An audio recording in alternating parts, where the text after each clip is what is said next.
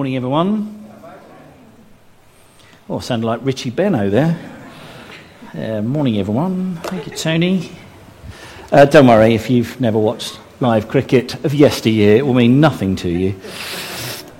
I don't know which one I need yet. Let's get going. We'll find out. It'll become clear. Christmas, nearly here. It's going to be a weird one, right? Definitely is going to be a weird one.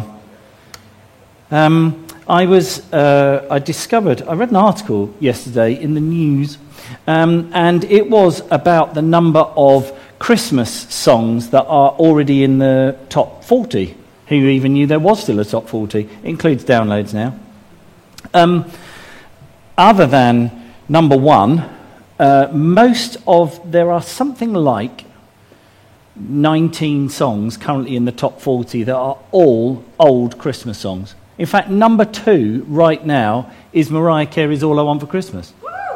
Best Christmas song. Okay, so Nick thinks it's the best Christmas song ever. You just need to tell Ariana Grande to get off the top spot then.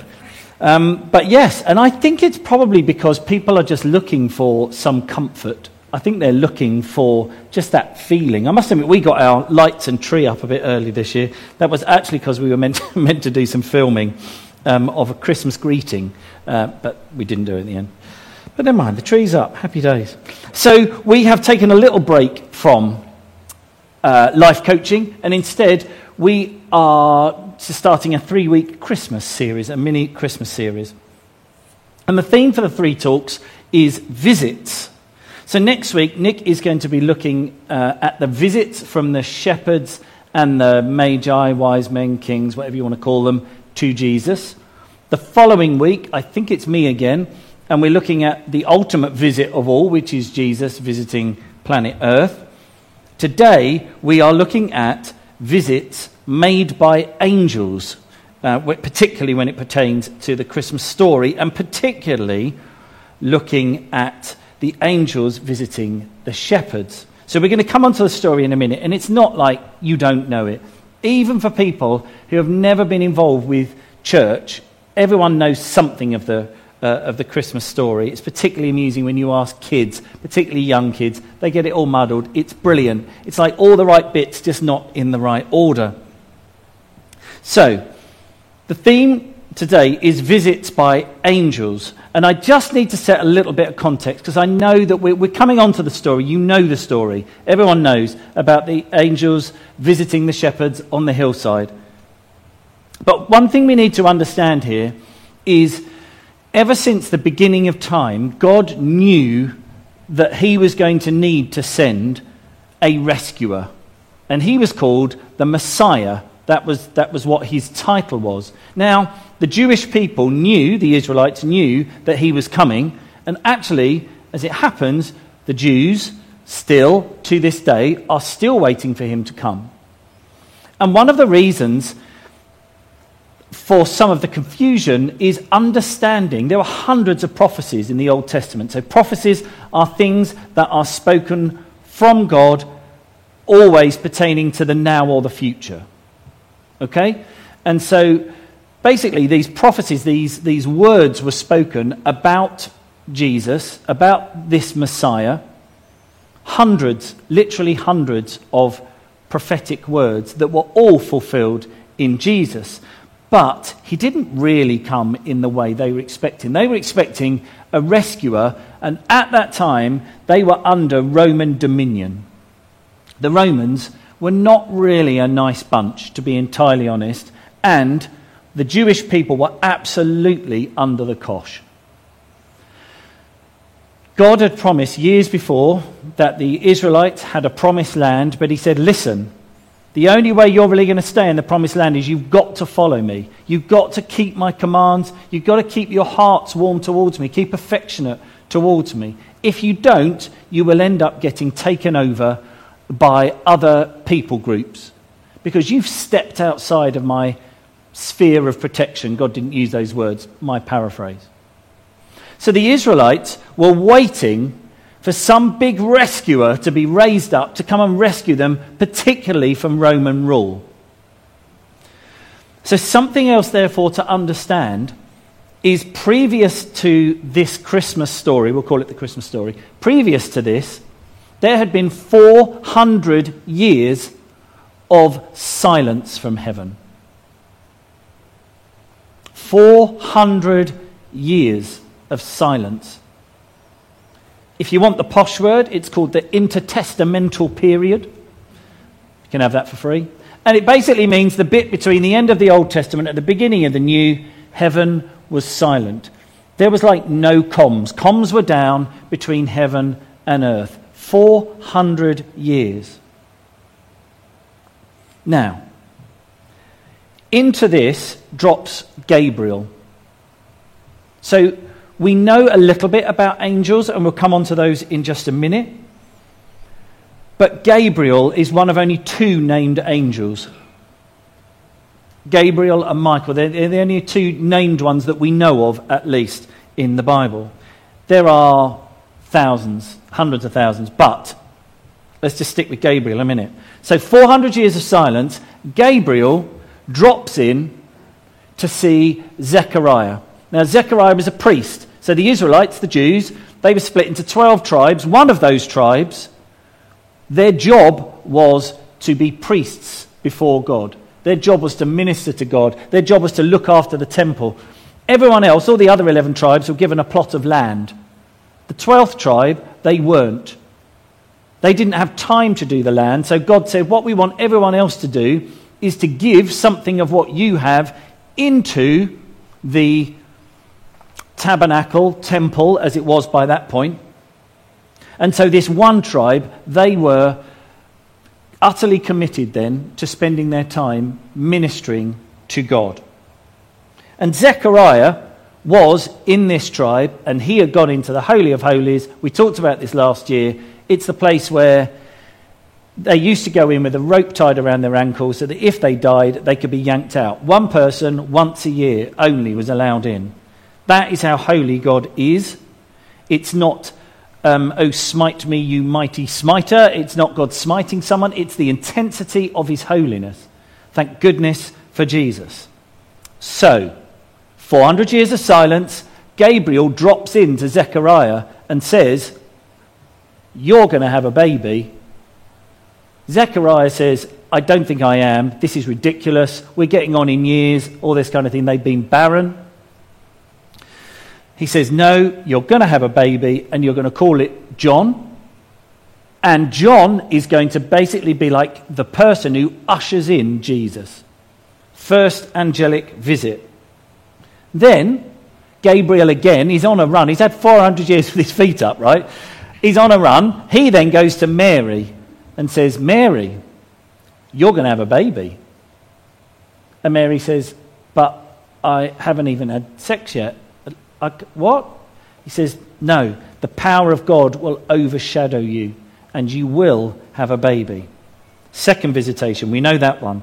Third visit from the angel is, you can imagine maybe that conversation between Joseph and Mary when Mary gets home and she's engaged to Joseph and she says, I'm pregnant, but I haven't been with anyone, it was God.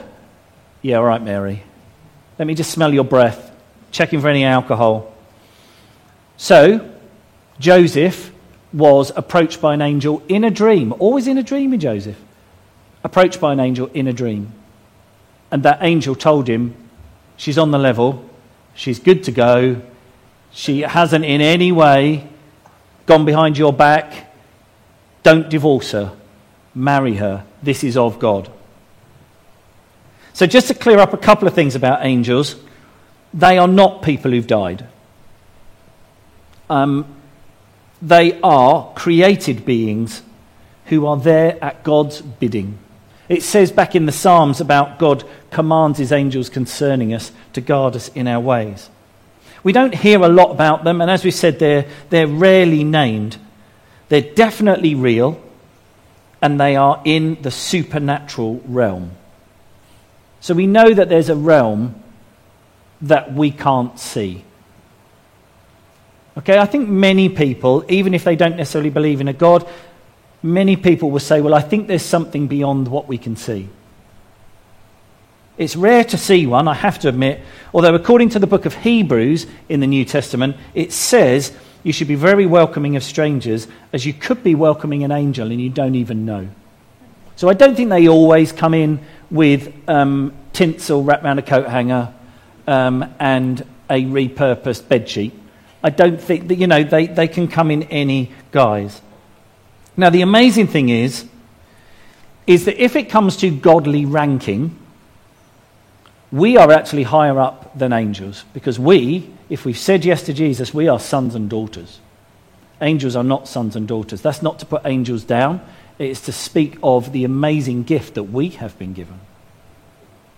So within the space of only about 3 years, having had 400 years of silence, 6 angelic appearances occur. So we're going to read about it now, finally. We've got there. There we go. When they, Mary and Joseph, arrived in Bethlehem, Mary went into labour, and there she gave birth to her firstborn son. After wrapping the newborn baby in strips of cloth, they laid him in a feeding trough, since there was no available space in the upper room in the village. That night, in a field near Bethlehem, there were shepherds watching over their flocks. Suddenly, an angel of the Lord appeared in radiant splendour before them, lighting up the field with the blazing glory of God. And the shepherds were terrified. But the angel reassured them, saying, "Don't be afraid," good opening line, "for I have come to bring you good news, the most joyous news the world has ever heard. It is for everyone, everywhere. For today in Bethlehem a rescuer was born for you. He is the Lord, Yahweh, the Messiah. You will recognize him by this miracle sign. You will find a baby wrapped in strips of cloth and lying in a feeding trough." Then all at once a vast number of glorious angels appeared, the very armies of heaven, and they all praised God, saying, "Glory to God in the highest realms of heaven, for there is peace and a good hope given to the sons of men," people. When the choir of angels disappeared back to heaven, the shepherds said to one another, "Let's go. Let's hurry and find this word that is born in Bethlehem and see for ourselves what the Lord has revealed to us." So they ran into the village and found their way to Mary and Joseph.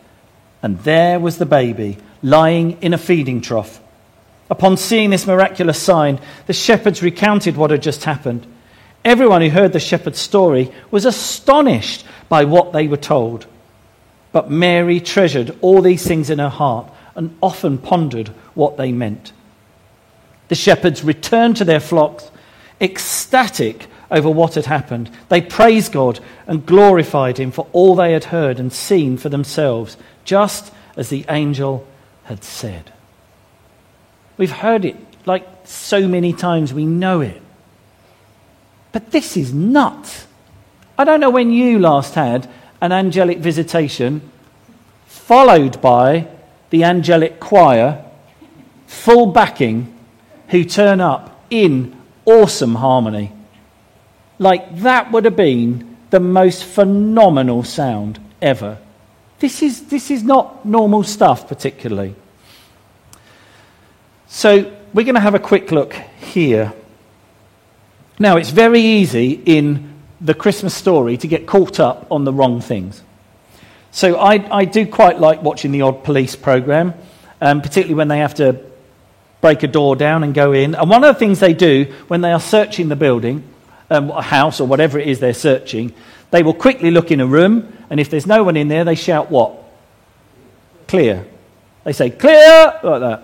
Normally much louder than that. And they shriek it out, etc., partly to freak out whoever it is they're coming for and make it clear, everything else. Anyway, so this is what we have to do with this passage. We have to be willing to go in, see certain things in a room and think, no, I'm not going to get distracted. You know, you never see a police officer in these things. If they do, they obviously cut it from the film, where he goes in, looks in a room, goes into the lounge, and then forgets to say clear because there's something on telly that he really likes, and just gets totally distracted. No, you have to stay focused. They are in there to find the person or people. And it's the same for this. You're in the Christmas story to find the person. So as much as there are angels, and angels are great, and as much as there are shepherds, and shepherds rock, and all that stuff, it's all about Jesus. I was trying to explain to some of the guys here last night, it's much like pointing. When you point at something, if you do that with a dog and you point at something, where does the dog look? At your finger. Because the dog hasn't got the hang of looking on to see the thing is that you're pointing at. You need to go and sit over there and the dog will just stare at you, like looking, thinking you must have food in your hand. So we must not get distracted. I mean, was it a star or was it a spotlight from heaven? How many wise men again? I mean, were there actually donkeys gently cooing or whatever they do in the corner? Did shepherds really wear tea towels? I mean, there's so many of these things. Like a lot of these things we just don't know. Don't worry about it. Don't worry about it. Don't forget, every time we read the Bible, we are reading for God to reveal more of himself. What do we learn about the Father or Jesus or the Holy Spirit as we will read this well-known Christmas story? So let's deal with a couple of things. When they arrived in Bethlehem, Mary went into labour. We know they'd have to travel to Bethlehem for a census. And that was Joseph's hometown. That's why they had to travel there, from Nazareth. Mary went into labour, and there she gave birth to her firstborn son. After wrapping the newborn baby in strips of cloth, they laid him in a feeding trough, since there was no available space in any upper room in the village.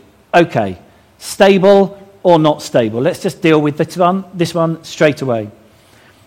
They probably, 99% definitely, were not born in a wooden stable with lots of hay and straw and a spotlight and donkeys. I'm so sorry if I've just burst your Christmas nativity bubble, but it wouldn't have been like that. It was more likely a room, maybe a chiseled out room in either the wall, or more likely even than that was a downstairs room in a house. Now people lived upstairs, and really the downstairs was for the animals. And yes, the Bible says there was no available space in any upper room in the village, so therefore, more than likely, they went into the sort of lower room. Think of it as like a townhouse with a garage at the bottom, without animals. Anyway, that bit, you know what I mean, that bit at the bottom. It's like that, more like that. So, what is significant is not whether there were animals there. What is significant is this line. Wrapping the newborn baby in strips of cloth, they laid him in a feeding trough. This is significant, and to try and understand why this is significant, we need to go back in time a few thousand years to this passage here. Apologies, it's lots of words. I'll read it out to you. This is from the book of Exodus. So we've now gone back thousands of years, almost to the very beginning of the Old Testament. And this is Moses. Moses summoned all the elders of Israel and said to them, "Go at once and select the animals for your families and slaughter the Passover lamb. Take a bunch of hyssop, dip it into the blood in the basin, and put some of the blood on the top and on both the sides of the door frame. None of you shall go out of the door of your house until morning. When the Lord goes through the land to strike down the Egyptians, he will see the blood on the top and sides of the door frame and will pass over that doorway and will not permit the destroyer to enter your houses and strike you down. Obey these instructions as a lasting ordinance for you and your descendants. When you enter the land that the Lord will give you as he promised, observe this ceremony. And when your children ask you, 'What does this ceremony mean again?' then tell them, it's the Passover sacrifice to the Lord, who passed over the houses of the Israelites in Egypt and spared our homes when he struck down the Egyptians." Then the people bowed down and worshipped.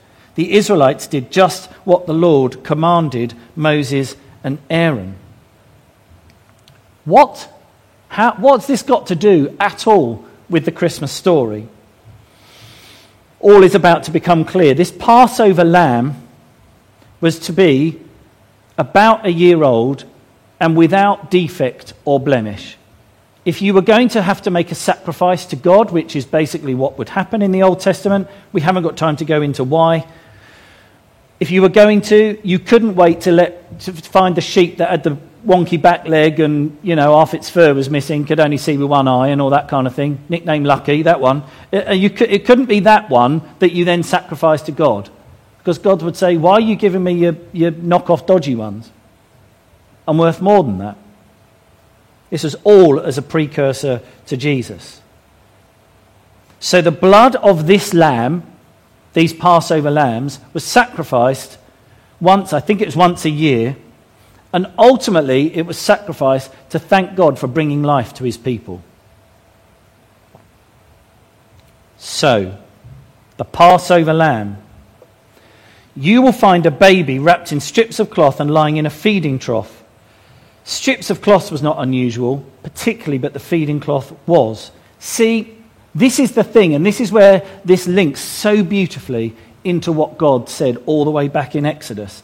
It's very likely, although not proven, that the shepherds were out at a place called Migdal Eder, which is the Tower of the Flock.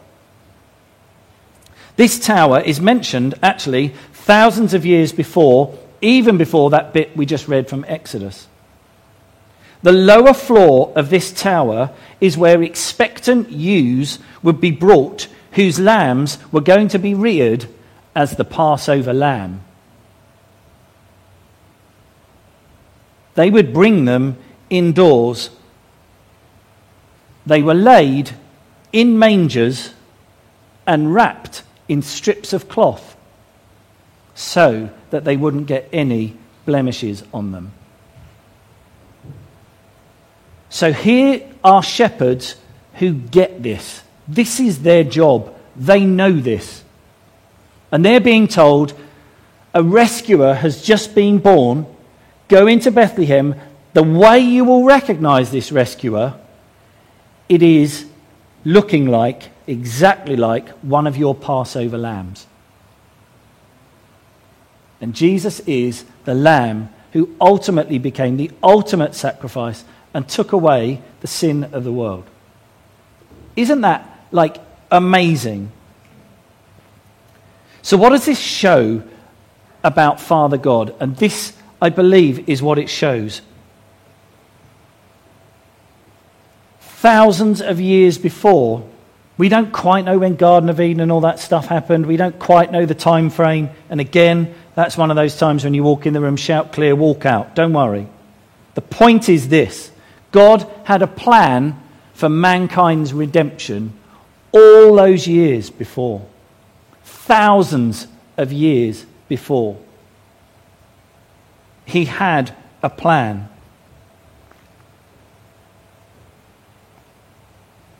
I love the fact that even though I find it hard at times, I love the fact that all that time ago, God had already put a plan in motion for something that wouldn't be seen for thousands of years.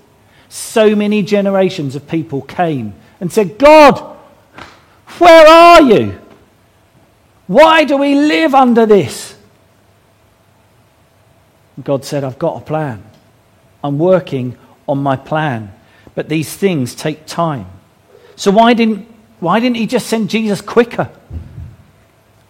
Well, I think one of the main reasons is this.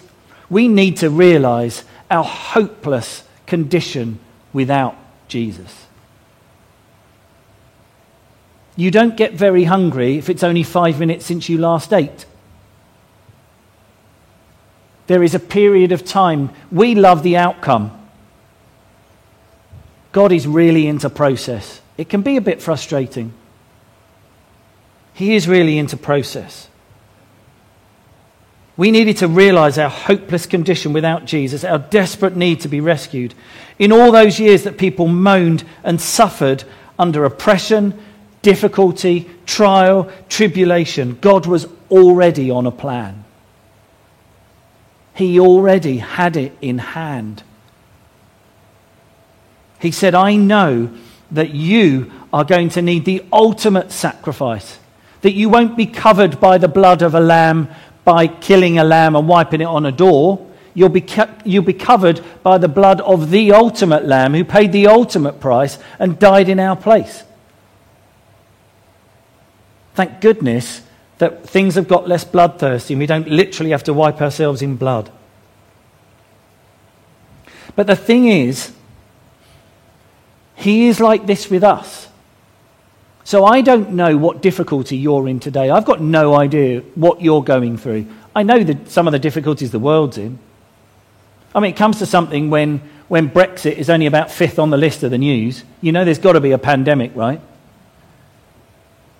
And I don't know what's going on for you. I don't know what fears you're living with. I don't know what terrifies you. I don't know what shame you live with. I've got absolutely no idea. I don't know what financial difficulty you might be in right now. I don't know what temptation you might be really struggling with right now. I've got no idea. But I do know this. Whatever you're in right now, please don't think God hasn't got a plan. But you don't understand, Chris. He's just been quiet for ages. He's got a plan. He's got a plan. And the chances are he's been working on it since before you were even born. He knows. The wonderful thing about God, as we read this passage, we can see God is never out of options. Whatever you're going through, however long you've been going through what you're going through, it's never the case that you say to God, oh God, please. And God says, I'm out. I'm out. I don't know. Never. Never. I can promise you this. Absolutely, hand on heart, promise you this. Whatever you're in right now, God is working on a creative and redemptive solution. So redemptive means to redeem it, to buy it back.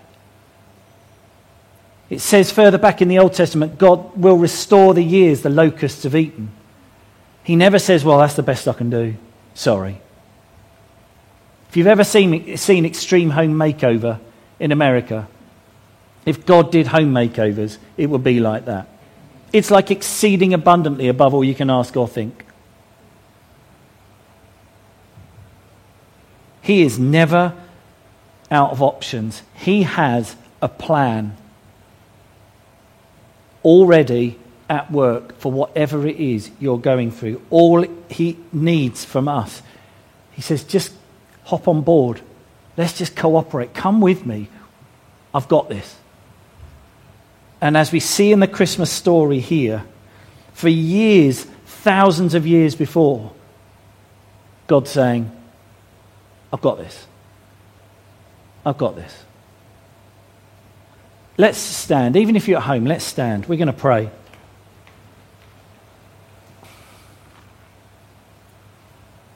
Thank you, Holy Spirit. Just come. We've known you here already this morning. Just come afresh.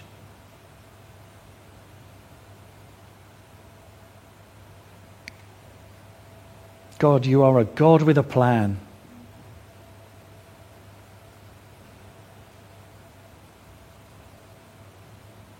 Right now, whether you're at home watching or you're in the room watching, think of the biggest problem that you feel like you've got.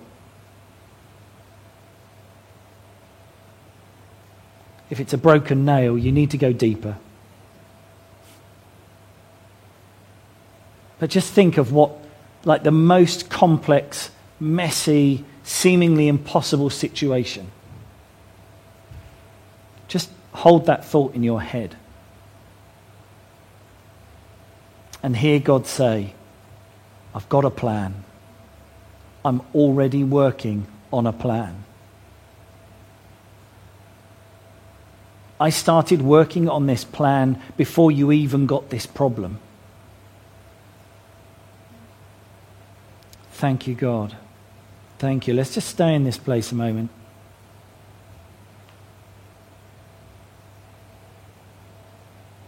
Just let God speak to you. I wonder if God is saying, I mean, it's easy to pick out someone, say, oh, someone in here has got financial difficulties, and there's always, in a room like this, there's always someone who's got financial difficulties. But I think there's someone or people who have almost seeing Christmas as the last blowout, and then in January they're saying, I've got no idea how we're actually going to manage. Just no idea at all. And we're not going to ask you to put your hand up or anything, or maybe you're at home.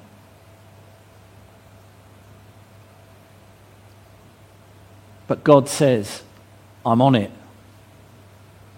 You haven't caught me out. I'm working on a plan. Maybe there's someone who's got a medical issue and they've been to the doctors, and the doctors have, as much as they do an amazing job, maybe they have got to the point of shrugging their shoulders and saying, we don't know. We've reached the end of our knowledge. And God says, I'm on it. I'm working on a plan. I knew you would need this moment before you even got ill. We always love to give people the opportunity, if they've never said yes to Jesus before, and you think, yeah, I want to be in that relationship, I want to know him, then we do encourage you. If you're in the room, we would say to you, please just pop your hand up right now, only that we just love to come and pray for you. So we'll just give you a moment to do that if you would like to. If you feel butterflies turning it over and everything, it may well be that you need to put your hand up. And equally at home, if you've never said yes to him, don't miss this moment. He came at Christmas, slightly giving away the talk in 2 weeks' time, but he came at Christmas for you and for me.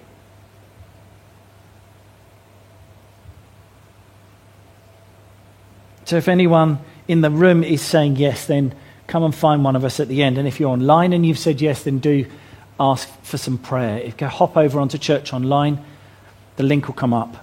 Click on that and then ask for prayer. Father God, you are amazing. And the more we learn about you, the more that you reveal yourself to us, the more we are fascinated and the more we love you. Thank you, God. Thank you, thank you. Thanks for listening to our podcast today, and we hope you enjoyed it. For more information, visit ashfordvineyard.org, or maybe drop into something if you're nearby. In the meantime, have a great week and know just how loved you are.